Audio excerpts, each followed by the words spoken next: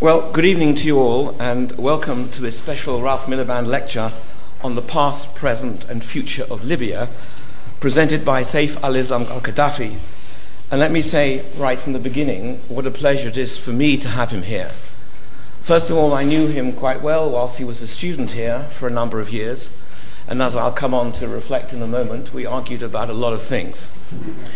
But I also, during this time, come to know him very well, and I must say that I've come to like him a great deal. So it is a great pleasure for me to welcome him here, both in a personal capacity, and then secondly as a representative of the Miliband program, and thirdly as an academic of the London School of Economics, of course. Born in 1972, Saif is currently chairman of the Gaddafi International Foundation for Charity and Development based in Tripoli. Founded in 2003, the Gaddafi Foundation devotes itself to development and humanitarian work, especially in the social, economic, cultural, and, most importantly, in the human rights field. Saif received his Ph.D. from the LSE in 2009. The topic of this thesis was, perhaps initially, if one took a certain outside view, perhaps surprising, but it was on the role of civil society in the democratization of governance, in this case, global governance institutions. He also received a master's degree in political philosophy from the LSE in 2003, and before that a business degree from a university, also a master's degree in Vienna in 2000. He graduated with a BSc in engineering from Tripoli's Fateh University in 1994. That's 4 degrees, Saif, one more than me. You're collecting them.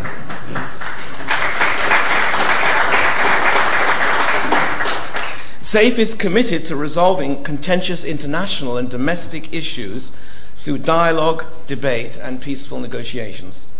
Among his successful interventions was the release in the late summer of 2000 of Western tourists who were taken hostage in a Malaysian diving resort by a radical Islamic organization based in the South Philippines. With his own country, Saif has spearheaded efforts to open discussion with Islamic militants about the nature and form of their struggle in order to find ways of bringing them back into the political process. As a result of this dialogue, the leaders of the Libyan Islamic fighting group issued a manifesto renouncing violence and disavowing links to Al-Qaeda, while the Libyan authorities subsequently released more than 200 prisoners to their families. If you haven't read this document, it is worth reading because it is a very unusual publication based on dialogue between a number of committed people seeking to find a way through issues that are potentially the cause of violence to find a discursive, negotiated way forward. Saif recently received the award, the Champion of Cultural Inclusion Award from the Islamic Friendship Association of Australia. The awards committee noted his success was based on the use of the language of soft power, that is, the language of dialogue. I've known him for many years. We've had a private dialogue on a huge range of issues, from Israel-Palestine to English idealism. We've agreed on some of these and we've disagreed on a great many. But throughout this time, I've come to know Saif as someone who looks to democracy, civil society, and deep liberal values for the core of his inspiration. I look forward to hearing how he will apply these in his discussion of Libya this evening. So please join with me in giving him a very warm welcome.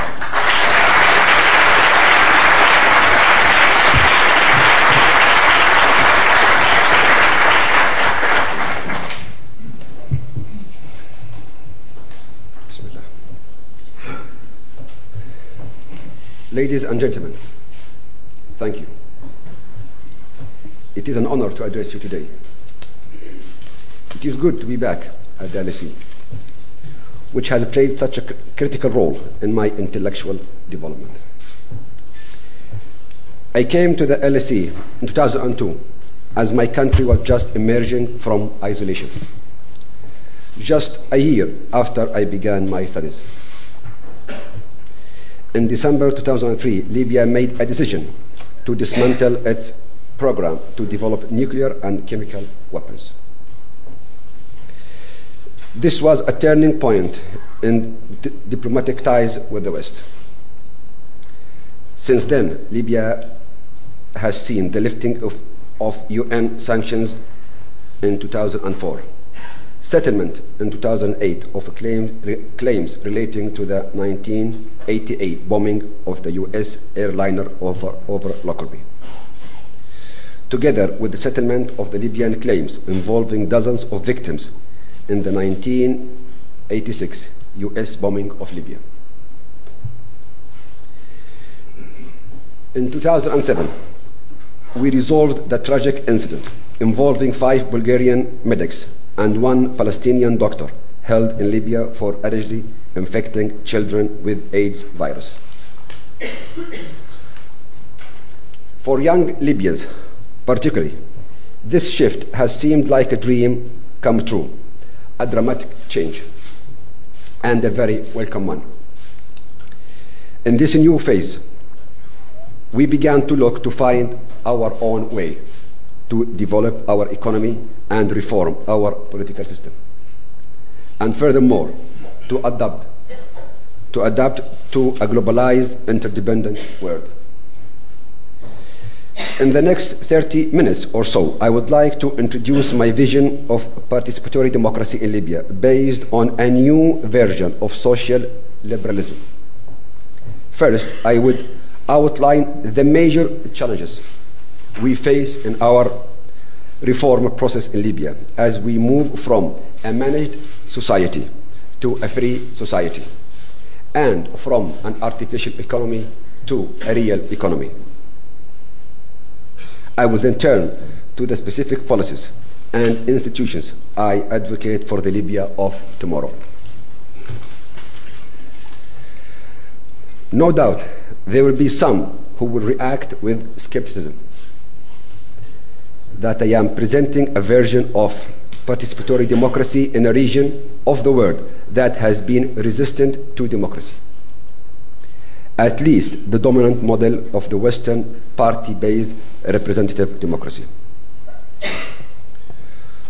Scholars have sought to find explanations for the general absence of Arab democracies, as defined by the criteria of such organizations as Freedom House or the Polity Project.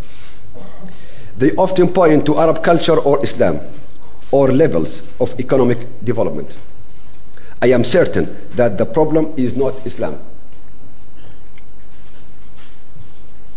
which has a long history of tolerance, of consultation with the people, and of economic and scientific development.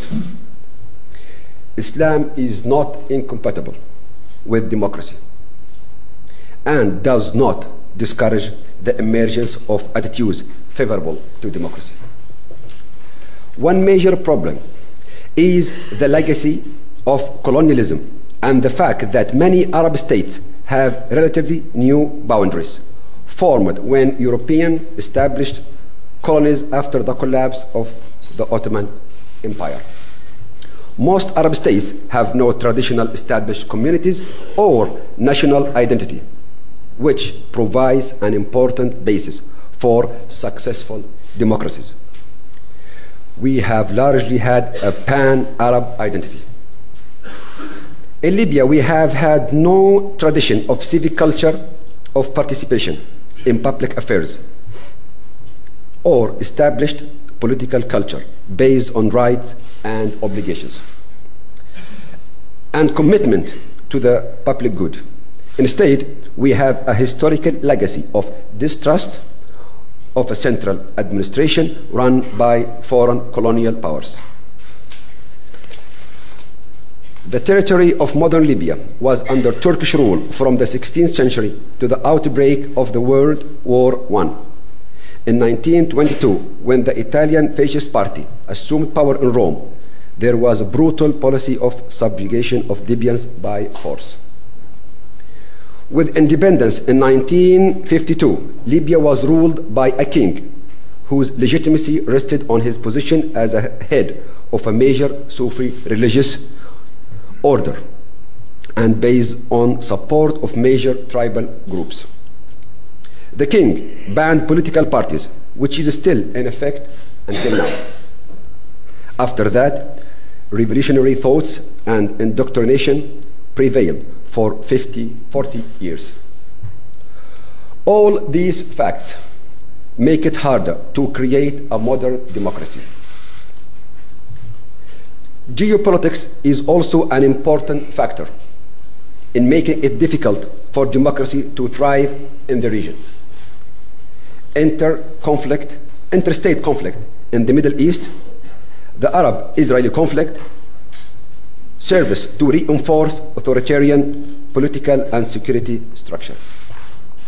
Arab states spend 3 times more on security than NATO countries as a percentage of GDP. But there is another problem of economic structure that has a profound effect, the so-called oil curse. In an oil-rich country, the state has cash from the inherited prosperity of natural resources and does not need to reach any form of social contract with its people about taxation in return for a voice in governance of the state. Nor does it need a vibrant market sector to create prosperity. 11 of the 16 Arab states are so-called rentier states that suffer from the problem of the oil curse. Of the 23 states in the world that receive the majority of their export earnings from oil and gas, not one is considered a democracy by Freedom House measures. Oil-rich states have a heavily centralized bureaucracy because it is the recipient and distributor of the oil wealth. Citizens have an incentive to remain passive and seek a share of the pie through the capability to support, bribe, and stay close to those who distribute state wealth. Civil society is weak and co-opted by the state. There is little entrepreneurship since most people in business service the state or its oil sector or otherwise feed off government contracts. The best and brightest young talent typically work as representatives of foreign oil companies. So, historical legacies, culture, and oil curse present daunting challenges. Yet, we must find a way forward to achieve a truly democratic society. I believe democracy should maximize political participation. Democracy should ideally be what it literally means, rule by the people. It may be difficult to build democracy in our part of the world, but there are also very serious problems with democracy in Western countries too. Modern representative democracies in the West have fallen far short of the ideal of participation and rule by the people. In the US, with its winner-take-all plurality voting system, a member of the House of Representatives is often elected with the vote of just 1 in 5 eligible voters. Even in years that set records for voter participation for a US presidential election, 1964 and 2008, the turnout just breaks the 60% mark of eligible voters. This means that 40% of eligible voters did not participate at all. And usually about half of those who do participate support the losing candidate, meaning that only about 25 to 30% of the eligible electorate gets a representative for whom they actually voted.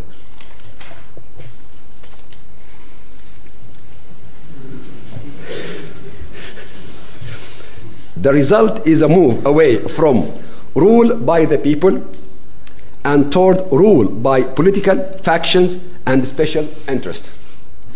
The Pew Research Center report published last month found that over 75% of Americans agree with each of the following statements. elected officials in Washington care only about their careers. They are influenced by special interest. They are unwilling to compromise. They spend too much money and they are out of touch with the people. Other representative democracies with different electoral systems also have serious problems. A proportional representation system does give citizens a more direct impact on political power because it increases the number of effective votes and the number of winners. But multi-party voting based on percentage of the vote has its own problems, such as unstable coalition and the absence of a majority-based government.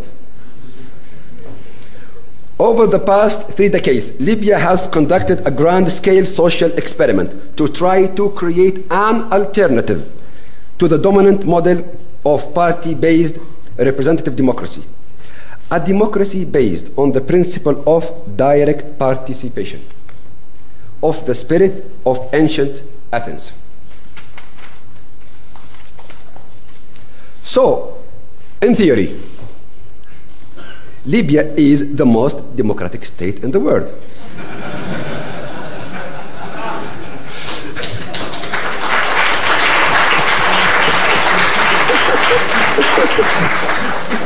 because in theory, because we have a national system of direct forms of popular political participation, the town meeting style gathering called basic people's conferences. Libya has legally vested individual citizens with decision-making power through several hundred of these basic people's conferences. The ideal has been to have citizens to learn about their policy issues, engage face-to-face, and to decide by casting their vote, without intermediaries or representatives, and hence without political parties, which were regarded by thinkers from Jean-Jacques Rousseau to George Washington to be divisive and disruptive of the process of citizen deliberation. Each local unit is supposed to administer its own affairs and select delegates to the regional level conferences and to the national level General People's Congress. This is a model of direct democracy that gives ultimate authority to the people and enables them to participate directly in the creation of the laws that govern them.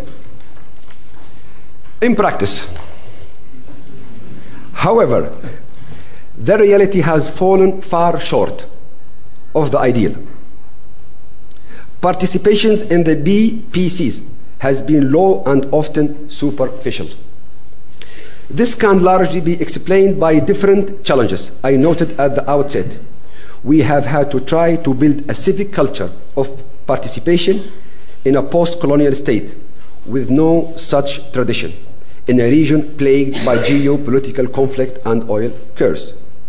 The implementation of our direct democratic system has faced many serious problems. First, we did not create formal structures for direct democracy. We did create formal structures for direct democracy, but in actual implementation, we have had a managed society with interference by different institutions and the leadership. Second, no independent media. Third, the absence of civil society. Fourth, a non-inclusive approach with regard to Libyans with different political beliefs or opponents. There were also other serious misguided efforts in Libya to implement ideals of popular democracy and social justice. In the 1980s, the noble aspiration to empower workers, to make them partners, not wage earners, resulted in the abolition of private property, which was in effect the same as Soviet state socialism. The Green Book, which is our political and economic doctrine, did not support a monopoly on ownership of the means of production by any group, class, or the state itself, but the state did become the monopoly owner of economic enterprises. The result was artificial economy with shortages, distorted prices, and low quality. And the main victim was the whole nation. The question I pose is, how can we be noble and efficient at the same time? I spent long hours thinking about the lessons we had learned here in our we had learned in our Libyan experiment, and how to build the Libya of tomorrow. The basic challenge is how to build a state that protects individual freedom, both political and economic, and create truly participatory democracy. Libya's Green Book argued that each individual must have control of his or her economic needs in order to be free. But misguided implementations in Libya led to the state socialism and failure to realize individual freedom. We needed a liberal approach that supported both individual freedom and choice and a free market economy. But it must also be social, in that the state plays a role too. Create opportunities for individuals to succeed, ensures basic social welfare to protect the most vulnerable, and regulates the market to protect society from the huge cost of financial crises that have repeatedly shaken the Western world, most recently the 2008 global economic crisis caused by unregulated financial elites. I began to think that the right reconciliation of these tensions might be captured by the term social liberalism. I read the works of the new liberals in industrializing England in the late 19th century. They were unhappy with unregulated, brutal capitalism, but also wary of the cost of dogmatic socialist solution to individual freedom. This literature had largely been forgotten as a source of ideas for those critical of neoliberal economics. Yet, we were fully aware of the dangers of state socialism. Social liberalism supports the key principles that the state must create favorable social and economic circumstances for individuals to succeed in life, yet not at the cost of their freedom and choice. In our social and economic policy, I have supported social liberal measures based on the capability approach of Amartya Sen, which focuses on increasing the freedom as individuals to pursue their own values and ensure the opportunity to participate in society and political life. We have implemented this through an asset-based social welfare policy based on the principle that issues of social inequality should be addressed through empowerment of citizens with skills, capital, and opportunities. I have advocated a series of specific measures designed to move from a social state to a social liberal state, and from a rentier state to a capability building state. This is based on a series of public to private, P2P measures that transfer wealth from the state to private hands in order to empower individuals, but not at the expense of others. First, I supported the creation of the Libyan Economic and Social Development Fund, the ESDF, which undertook a one-time poverty alleviation measure to create a more just initial distribution of wealth. This has already distributed assets in state enterprises to 188,000 of the poorest families in Libya by transferring over $10 billion in assets, all AAA shares, in 130 of Libya's best state enterprises.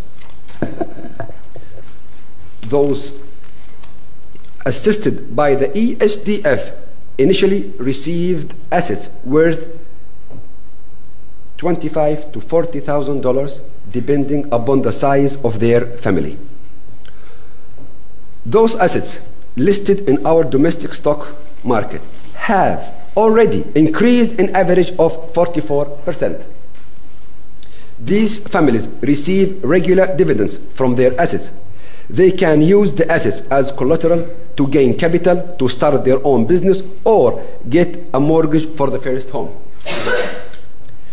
The guiding principle again is P2P, to transfer public wealth to private hands in a way that builds capabilities. The fund itself is just a temporary vehicle to transfer incrementally state wealth to the people, and the fund itself will vanish when all assets have been transferred. By the beginning of next year, all families can decide to sell assets or manage them in the financial market as they wish.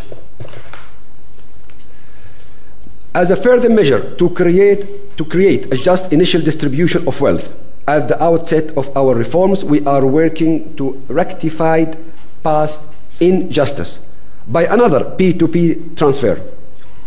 We are transferring billions of dollars in cash and assets to compensate those Libyans whose property was confiscated by the state in the 80s.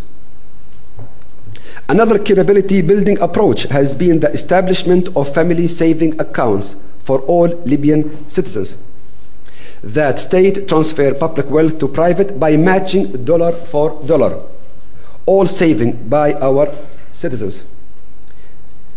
These civil accounts cannot be used for immediate consumption, but only for certain uses such as education, health insurance, mortgage, or other specific purposes that increases their capability to succeed. We have also supported specific policies to ensure that a certain minimum guarantee of basic welfare is offered to those in need. For example, the unemployed, disabled, or single mothers. To build further individual capability through education, we have a program to provide vouchers directly to citizens for primary and secondary school. This maximizes individual choice and minimizes the role of the state in public services.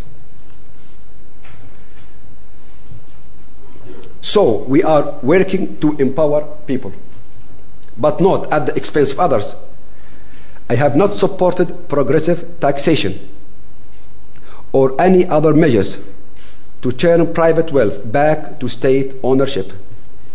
This year, we adopted a new law establishing a very low flat tax as a way to support individuals to be productive. Personal income tax and the rate for small businesses will be dropped from a previous high of 44% to a flat rate of 15%. We have reduced corporate tax from the previous high rate of 44% to 20%. Tariffs are set across the board at 4%. I advocate these policies to build individual capabilities among all our citizens. But we will not succeed unless we change the structure of our oil-dominated economy to a diversified, healthy, and competitive one. This will create a proper structural basis for genuine participatory democracy and for genuine entrepreneurship. The oil and gas sector still accounts for over 70% of our GDP. Libya has the largest proven oil reserve in Africa, and we expect soon to be in the top 10 oil exporters in the world. We seek to achieve maximum efficiency in the oil and gas sector, but simultaneously to diversify the economy by building long-term competitiveness in new sectors, beginning with tourism. To develop an income stream independent of fluctuations in oil price, we have transferred $65 billion of our oil profits to our sovereign wealth fund, the Libyan Investment Authority. It is taking advantage of opportunities to invest after the 2008 financial collapse, specifically in companies on the condition that they outsource some of their business by setting up joint ventures in Libya and transferring technology. For example, we are working to develop a cluster in the pharmaceutical industry. And a few weeks ago, we opened our first helicopter assembly plant in Libya, a joint venture with Italians. To provide attractive conditions for joint ventures, particularly with the European Union, we are creating special industrial zones next to our harbors and airports with special tax regimes, low labor cost, and abundant supply of natural gas and power. Further, we have created $20 billion fund to stimulate local investment in industry, tourism, and real estate in order to create jobs and diversify the productive basis of our economy and broaden the non-oil tax base. Most will be joint ventures with local and foreign companies, and upon completion, the public shares will be sold or listed on the domestic stock market. Again, the principle is to transfer public wealth to private individuals to create opportunities for our people. In general, we are striving in our economic development strategy to look beyond the standard formula of Washington consensus of the past decade. While there may be one economics, there are many recipes for economic development. Economic growth policies must be tailored to each country. It is not just a matter of liberalize that or privatize that. The standard Washington consensus approach never emphasized that you must target the most important constraints blocking economic growth in each specific country, rather than immediate and unregulated privatization of all state-owned enterprises, as happened in Russia. We are first working to restructure our enterprises, working to put in place competent management, tasking them with realizing competitive business plans. Then we proceeded to transfer public to private according to our Libyan model of privatization. We do this by giving shares to company employees. We turn cadres of the state employees into shareholders in our most profitable companies like steel and cash cows of telecom and public utilities. So they get income from the market, not the state payroll. The challenge for us was to find those areas where reform will yield the biggest impact. We began immediately to work to increase access to capital for entrepreneurs. This is one of the most binding constraints to successful economic development because it limits the growth of small and medium enterprises, SMEs. Our Economic Development Board has worked to incubate new SMEs, opening a record 7 incubators in 1 year. It was hailed as the best SME program in Arab countries in a study at the University of Bahrain. With about 8,000 visitors in its first year, the program has approved almost 500 business plans with a total initial capital of $400 million. We also took immediate action to reduce the limit it takes to register a business in Libya from up to 2 months to just a few hours. To facilitate business and tourist development, I have advocated that we abolish our cumbersome visa regime.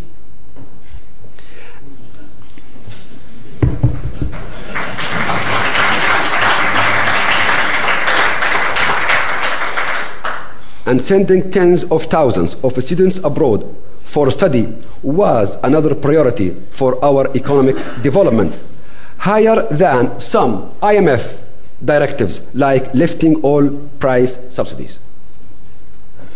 We are pursuing joint degree programs with many universities around the world, have a program to develop an academic syllabus with Singapore, and I am pleased to note we have established a research and training collaboration here at the LSE. These are the most interesting initiatives of our economic and social reform, which have occurred over the past 5 years. With regard to the political reform, in an effort to be noble and efficient, I have put forward a model aimed at achieving a truly participatory democracy by combining 3 types of democracy: deliberative, direct, and representative. The core of the model is based on an upgraded version of our direct town meeting style basic people's conferences, together with the national level first legislative chamber, the General People's Congress.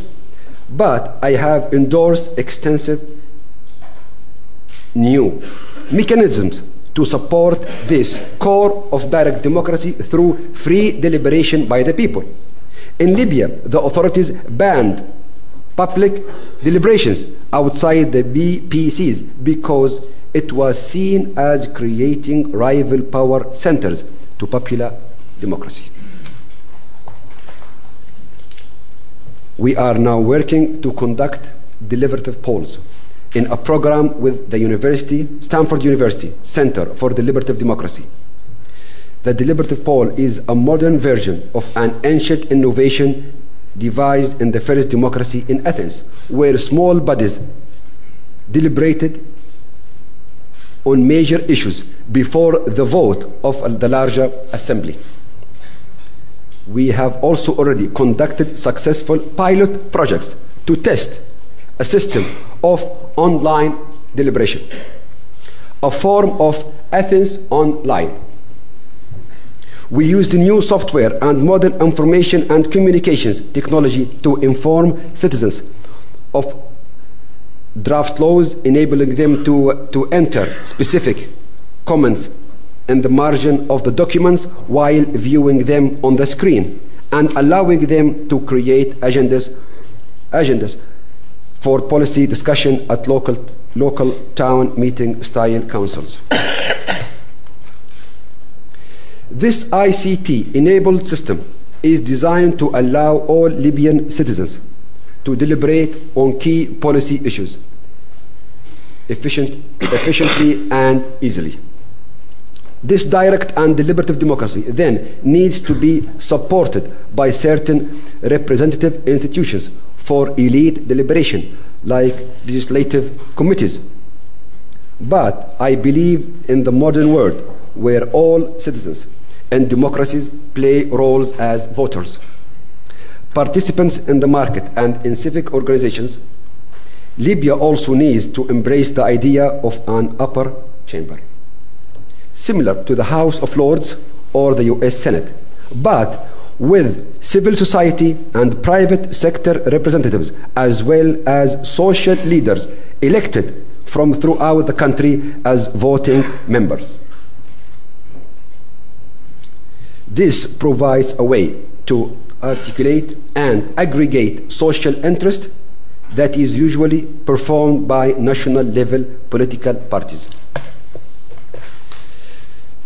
This approach shares many of the aims of the current Dutch Social and Economic Council, but goes further by giving them a formal vote rather than just an advisory role. This three-part model of democracy, civil society, private sector, and social leaders, must be based on the rule of law. We must have a constitution that is the backbone of our democracy. We need stable laws and stable institutions to develop our economy and provide opportunities for all Libyans to succeed and enjoy a high standard of living. The rule of law must cover all parts of the state, including civilian control of the army. We need governance based on merit and objective legal process rather than loyalty to a person or tribe or political ideology. Finally, there are two fundamental factors for success, which are modern infrastructure and national reconciliation.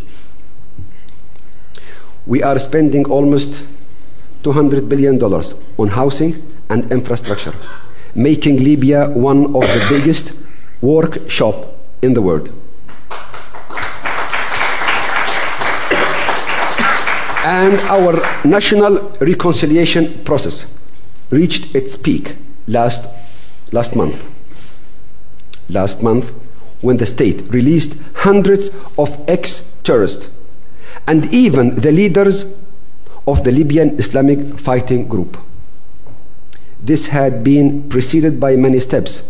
The return of hundreds of Libyans back home from exile, the compensation and return of confiscated assets to those treated unjustly by the state, compensation for all victims of a human rights violation, and lastly, the release of the last political prisoner in Libya.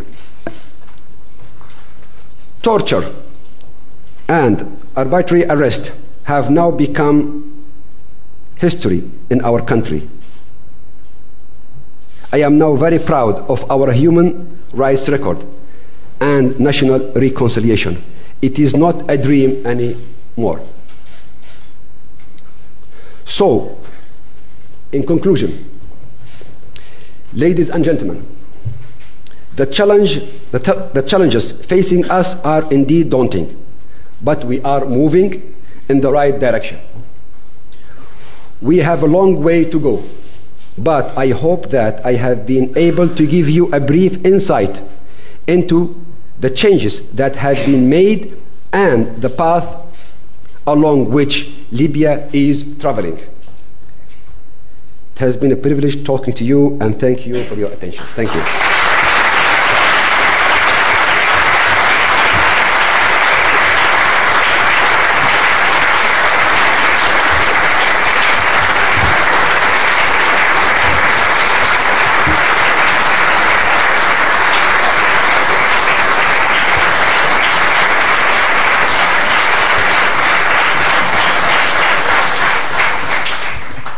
You must have brought your supporters here, Saif.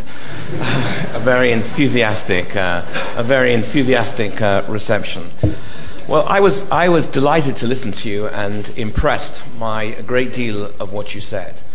I mean, you have clearly thought very carefully about the traditions of thinking which you have engaged with, not just in Libya and the Middle East, but in universities in Europe as well. And I think you've come up with an impressive and wide-ranging synthesis of views which constitute a basis of considerable reform in your country. And I think it is impressive that you have said these things here, and with the clarity and distinction that you have. Now, of course, this is the London School of Economics, where everyone is a free target, and we welcome questions. And I propose to take questions in clusters of 3, And Saif, you've got a pen and paper there if you want to take notes. And after clusters of 3, we'll give you the opportunity to respond. Now, I would like questions to be exactly that form. Questions, not statements. Question is something that in principle you can answer with a yes or a no. So we'll allow short questions but not statements, so we can get as many views as possible out on the table. So there's time for several clusters of questions, and I myself want to ask Saif quite a tough question at some point. So let's just start the gentleman at the back. And we have a roaming mic that's going to come to you. If you could just say who you are and then your question, and that would be good. I don't know where the lights have gone. Thank you. Thank you, Saif, for the presentation. My name is Ala Tertir. I'm a Ph.D. student here at LSE. In fact, my question, will you keep the Green Book? And in specific, what will be your main highlights to solve the Arab-Israeli conflict? Okay, that's 2 questions. No, this is one question. That's 2 questions. What about the Green Book? And that's question 1. And what is about the deep-rooted conflict of Israel-Palestine? Yes, gentleman over there on the right. Ahmed al-Shaybani, an official spokesperson to Al-Jammar Media Center, Tripoli. If I could borrow the words of a local businessman in Libya, where he feels he's going through a honeymoon, and I specifically tackled him on the question of succession. Since he feels that the successful model of Syria and the brutal, nasty results in Iraq, he replied saying that I would rather see the Gaddafi dynasty rule us not for 40 years, but for 400 years, and not to give a chance to Uncle Sam to come and torture us. So from there, I would like to see why you cannot get from grassroots level the courage to announce your position as the crown prince, because many people in Libya, they see you the rising sun. All right, we've got that question.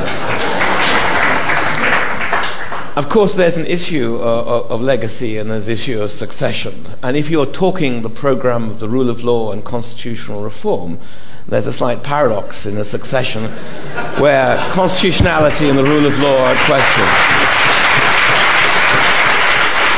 But many paradoxes have resolutions, and one, of course, is a test of popular legitimacy linked to a reform program, and we can come on to that. That's 3 questions plus a statement, which I shouldn't have made. I was just tempted to. Saif, do you want to pick up some of these issues? One more question. Take one more question. Okay. I'm looking for. Yes, the woman in the front. We'll come back to you in a moment. Please.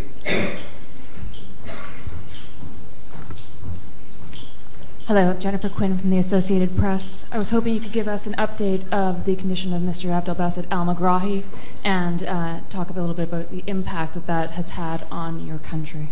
Excuse me, the first part of the question. Oh, I wanted to know about the condition of Mr. Abdelbaset al-Megrahi, please. And the impact of his return to your country and the issues around it. Okay, that's 4 issues. Let's start with those. Saif, you've got a few minutes, just a few, okay. And then I want to come back to the audience. Okay. I mean, first of all, about the Green Book, as I mentioned before, there was a big and huge, thank you, misinterpretation of many statements in the Green Book. So it was we manipulated many statements, we played with words, so it was a very bad translation of the Green Book. And the Green Book, as any other book, is subject to any criticism, or people they like it or not, with or against. So the Green Book is not the Bible or the Holy Quran. So it's a book where you have a lot of it's on. Okay. Many thoughts and ideas. You may accept them or not. But this one part. But the other part, that in the past we got many problems in Libya because of the misinterpretation of the Green Book. About the Palestine, it's not a secret anymore that I'm involved with, with the Palestinians, both sides, the Hamas and Fateh, in order to to reach an Palestinian union and reconciliation in order to be able to face the Israelis and to negotiate for their rights and to but which is another tragedy in the Middle East, that now the Palestinians are fighting each other. And now our concern is not how to build a Palestinian state or to solve the issue of the refugees or to to fight with Israel, or no, but now I mean the biggest battle and the biggest effort now is how to convince the Palestinians to sit together and try to find to create one government and to join their efforts and be just one group, which is very difficult. So I mean it is very difficult, not with Israel but with the Palestinians themselves. Yeah, so it's an irony, and it's a historical mistake for them to fight each other. So it's good for Israel. It's a big headache for me and for many others in the region. But I think we have to wait a long time until we see Palestinian national reconciliation and a united government in Palestine, let alone the Palestinian state. The question of the Crown Prince. Okay, I like this idea very much, but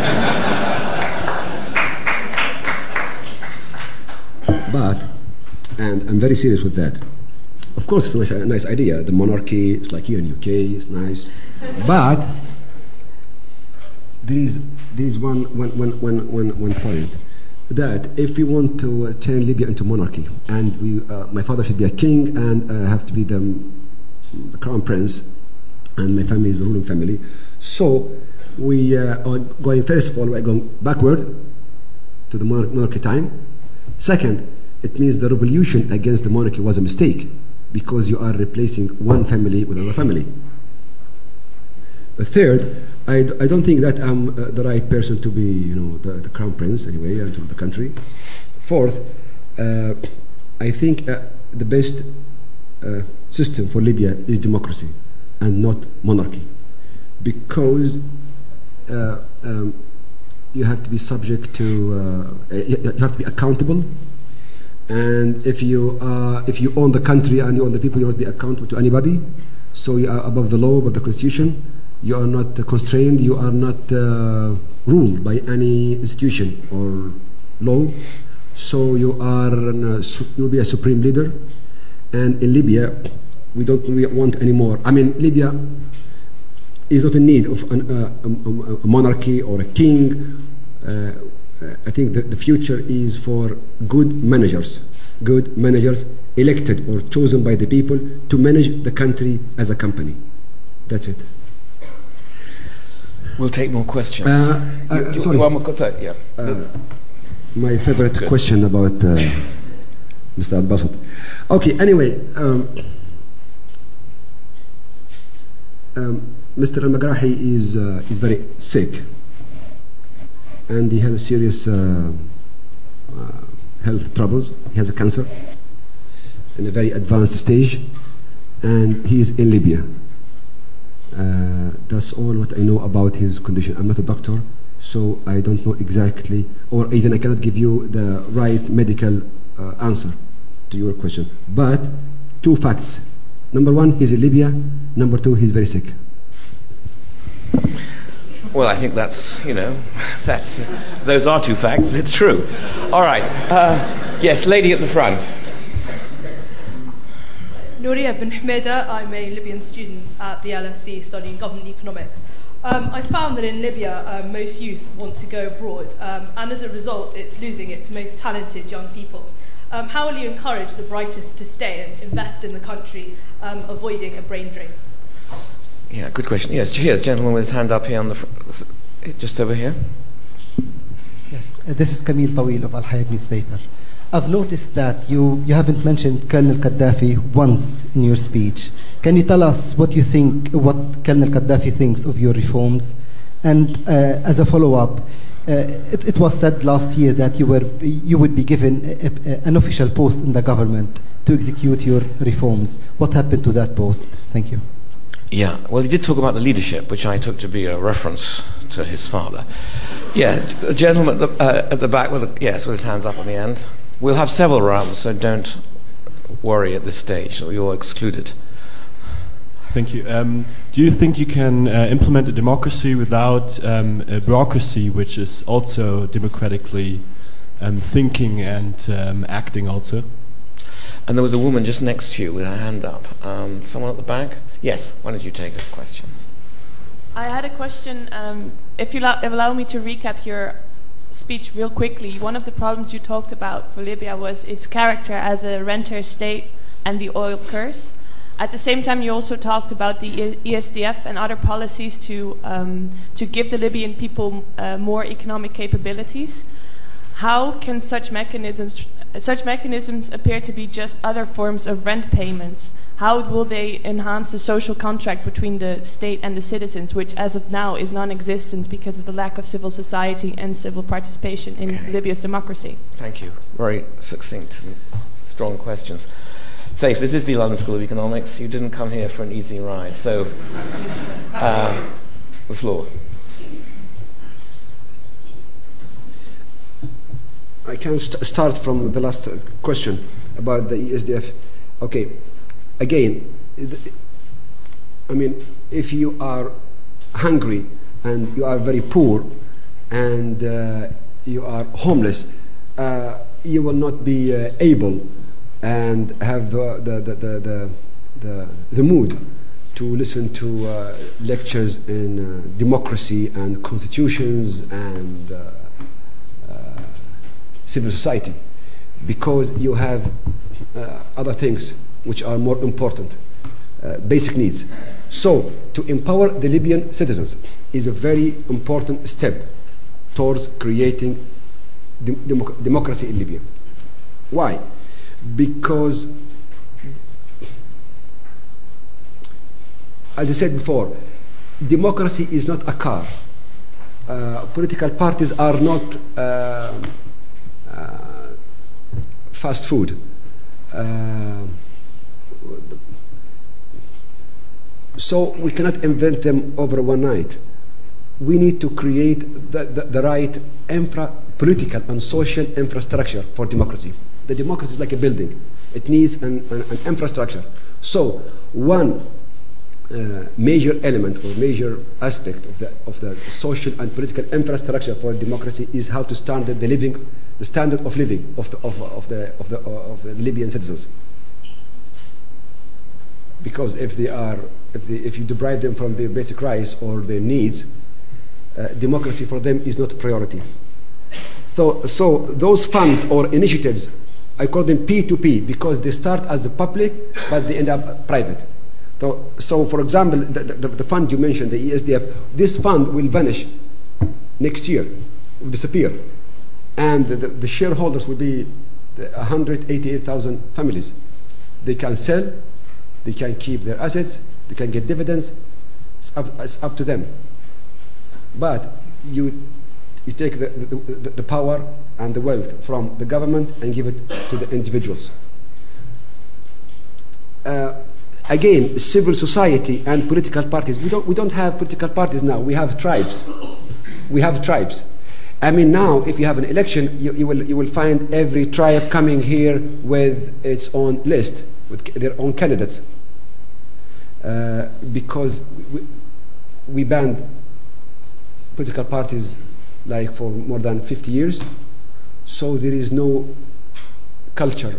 There is no right environment for political party to operate like here in UK or in Holland or in France.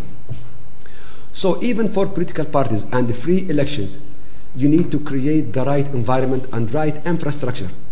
Otherwise, we'll end up having 100 tribal parties in Libya. And instead of political ideology or political ideas, you will have different tribal ideas and opinions. So we don't have the right civil society now in Libya. There is no independent media. There is no, but we have to start now. We have to have a serious start in Libya. We should, we should say stop to the slogan saying that civil society is against democracy. Because now in Libya we have many stupid titles like independent media is the bridge of the Western imperialism to invade Libya. Civil society is the puppet of the CIA. We have those slogans. We still have this mentality, this culture. You have to get rid of this and to start to introduce the right ideas and concepts in order to build the right environment and infrastructure for democracy in Libya. But we cannot invent democracy overnight. It is not a car or plane. The bureaucracy, there is one, still, okay. Brain drain. Okay, yes, we have thousands of doctors. The government sent them here to UK to study, and they did graduate, and they stayed here. They said, we don't want to go back. Yeah, of course, because there is no comparison between the salary they get here in London or Manchester and the salaries they get in Tripoli or Benghazi in Libya. So that's why, again, you have to empower the people. Increase the standard of living of the Libyans. It creates the right environment there for foreigners and Libyans to come and work in Libya. Because it's not just about giving them a good salary. People, they need the right environment to live. They need good schools, restaurants, theater, cinema, security. So again, we are working to create the environment in order to stop the brain drain and to encourage even foreigners to come and work in Libya. But if you talked about today or yesterday or last week, yes, we're still suffering from this problem, brain drain. Another question about the bureaucracy. Yes, of course, without a system, without a bureaucratic mechanism, without bureaucracy, technocrats, you cannot implement your ideas, and you cannot change the society. This is right. And I'm glad to tell you that the bureaucracy in Libya and the government are all of them pro-reforms and not against. And don't listen to rumors that we have, like in Iran, the old guards, the conservatives, the reformists. No. In Libya, we don't have this phenomenon. We have just one fact, that all Libyans, all of them, they want to go forward.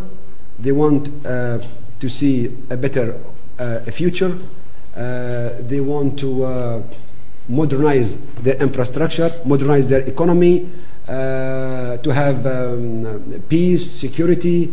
They want to increase their standard of living.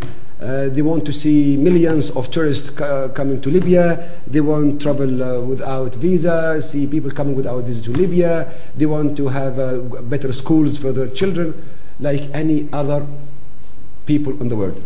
So in Libya, all of us, we are pro-reforms, pro-going forward and not backward. The last question I got is about my father. That I didn't mention my father. I don't like this question. Yeah.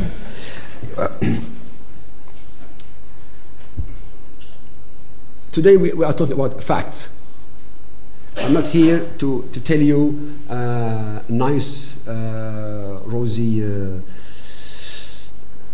romantic ideas about Libya and the future of Libya.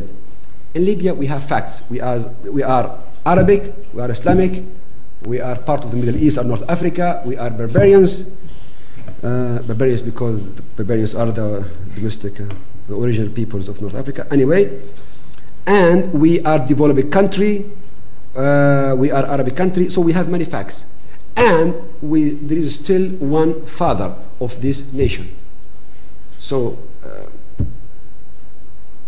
Muammar Gaddafi is not just my father, he is the father of the whole nation. So he is very important.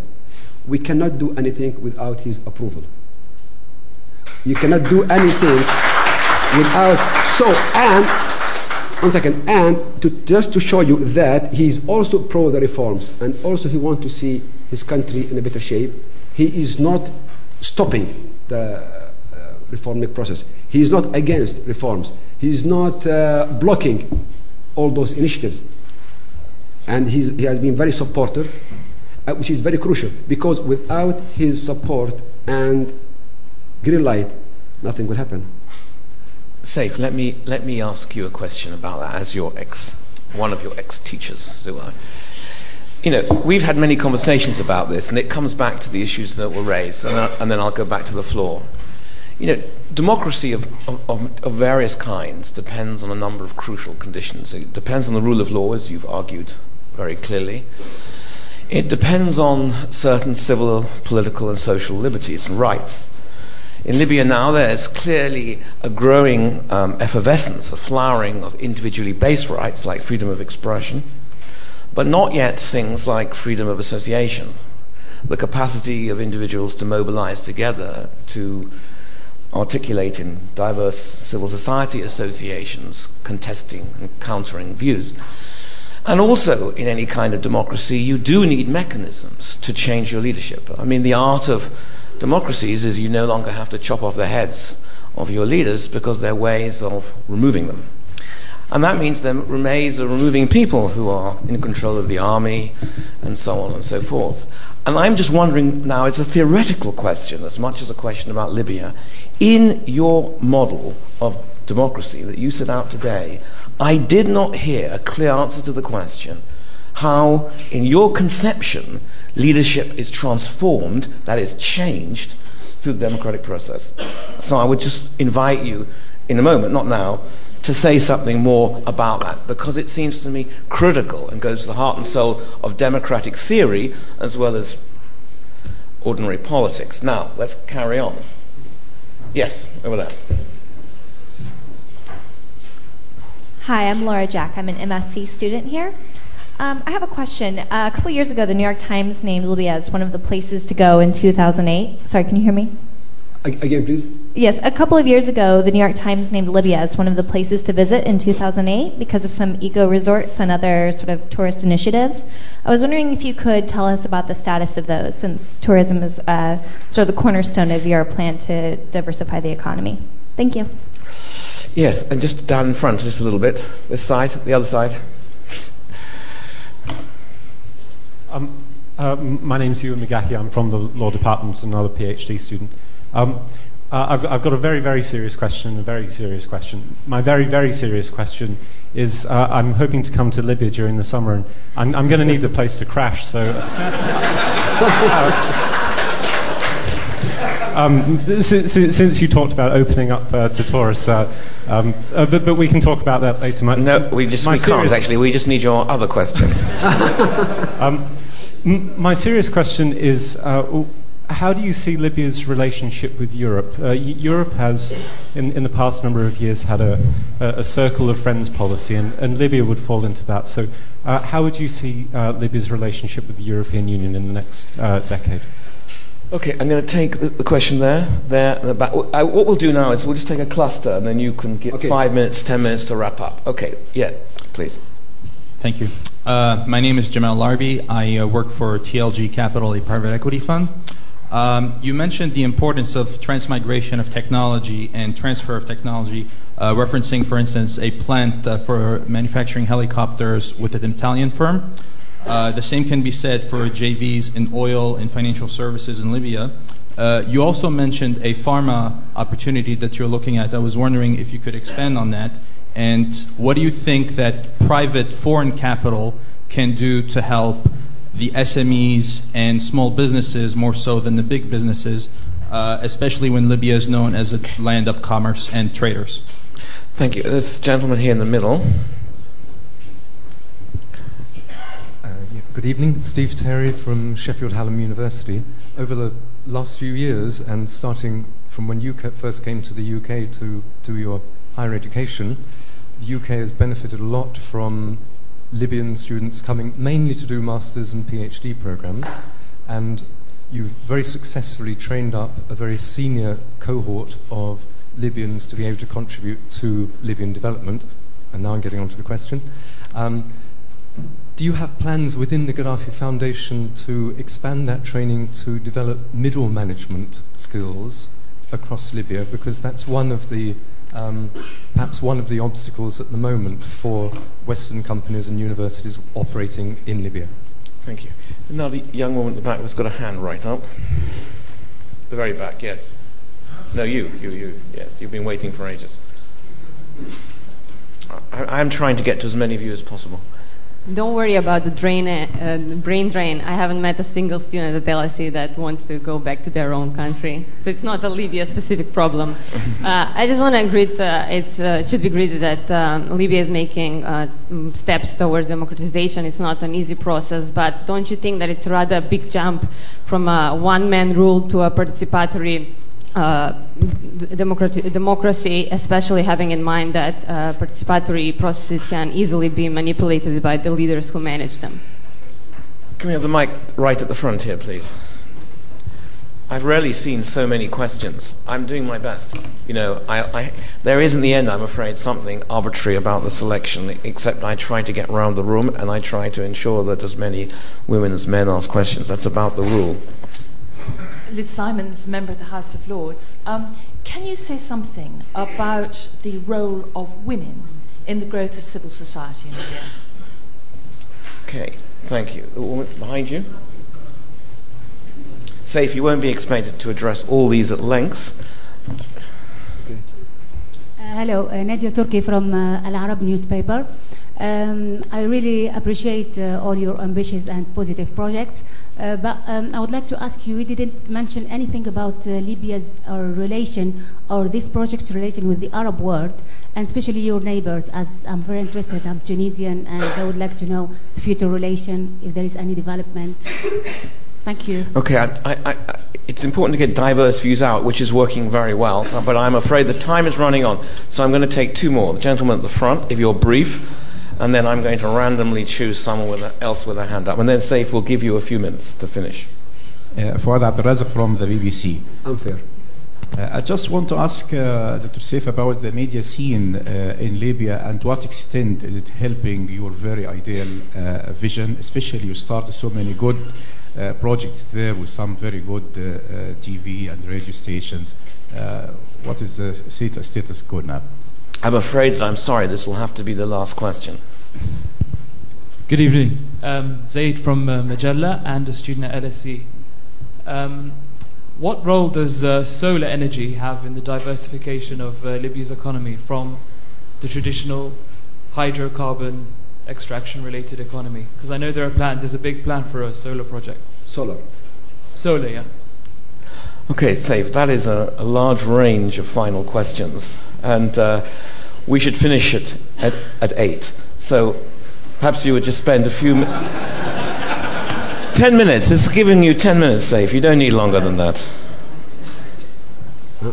I have 10 minutes. I have 10 minutes. Yeah, go. Okay. Do you want to stand up or are you? I'm fine. Oh.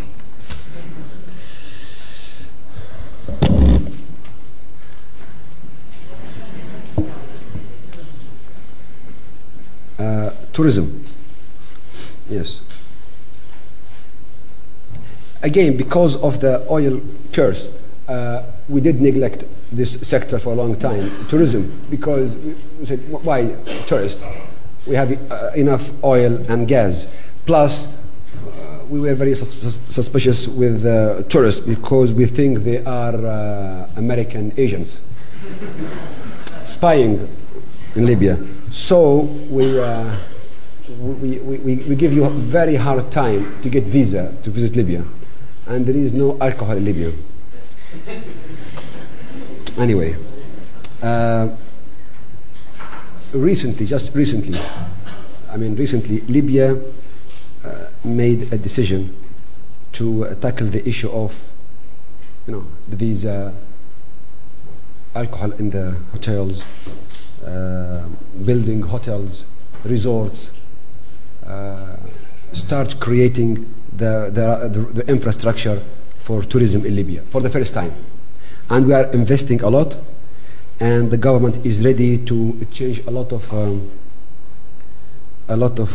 regulations regarding this issue. And by the way, maybe I'm not sure. I'm not a decision maker, but maybe Libya will, as a first step, because the British government was very generous and friendly with Libya regarding the visa regime. So maybe in the near future, the British citizens can travel to Libya without visa. So Libya will start with the UK citizens, then the rest of the European countries, North America, Japan and Australia, and so on. So this is the picture regarding tourism in Libya. Was very difficult, now it's better, and in the future will be something else. Libya and EU. I was talking with today about this subject before I came here, and I said my father focused a lot on the during the 70s and 70s, 80s, 90s on the Arabic countries and the so-called the Arabic nation. But after 40 years, he discovered that it was just a dream. It's even impossible to unite the Arabs in one nation. It's very difficult to convince Arabs. They are very stubborn, very difficult people. He moved to Black Africa, and he concentrated a lot on Africa. He managed to create the African Union. My father working very hard to convince the African Union, African countries, to establish their own the union institutions like African Central Bank, African Army, African government, which is good so far. But for me, I said this before and I will say it again. We cannot, and we shouldn't neglect and undermine or underestimate the European and Mediterranean dimension, because Libya is a Mediterranean country, so it's a fact, geographical fact, and our biggest trade partners are the Europeans, not the Africans, not the Arabs, and biggest oil clients for us are the Europeans. We send our people to study in Europe. The tourists, we are building hotels for Europeans, not for Africans. It's just fact. It's true. So, and we are getting technology and know-how from Europe.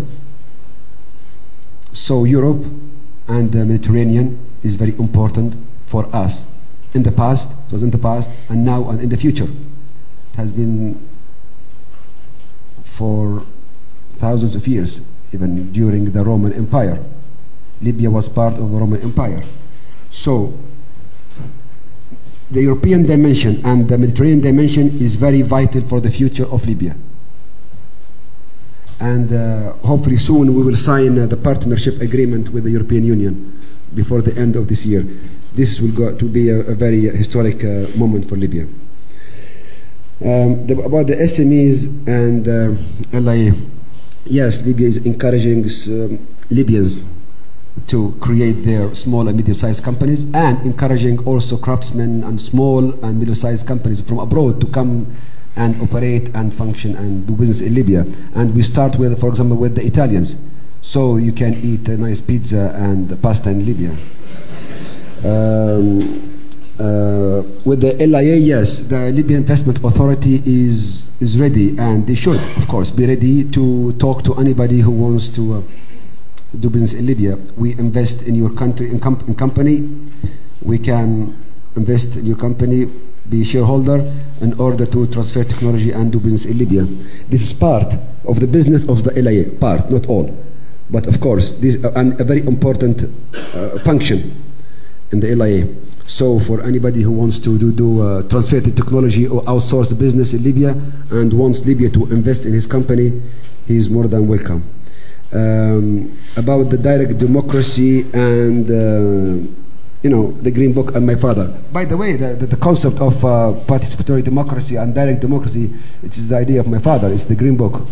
So we are not against each other, but the difference that, and we want to do it in a more serious and efficient way.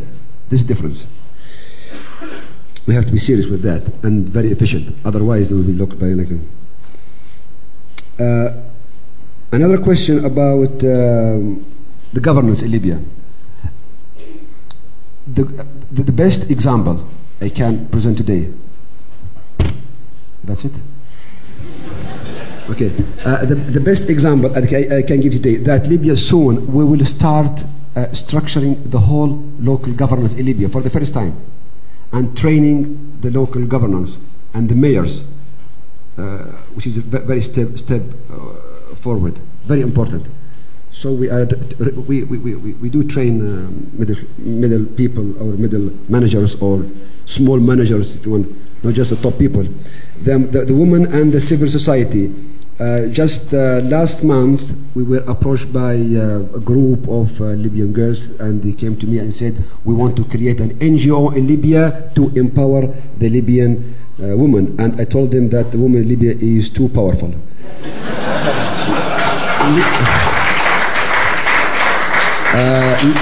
Okay, because we have just 1 minute. Libya and its neighbors. Very quick question and unpolitical. We don't trust each other. The media in Libya, the government closed shut down the TV channel because of I heard because of Egypt. The solar energy. Libya now is building a very big like a solar power plant in the middle of Libya in the desert, and we are planning to do another 2 power plants based on renewable energy and to sell the energy to Europe. Thank you.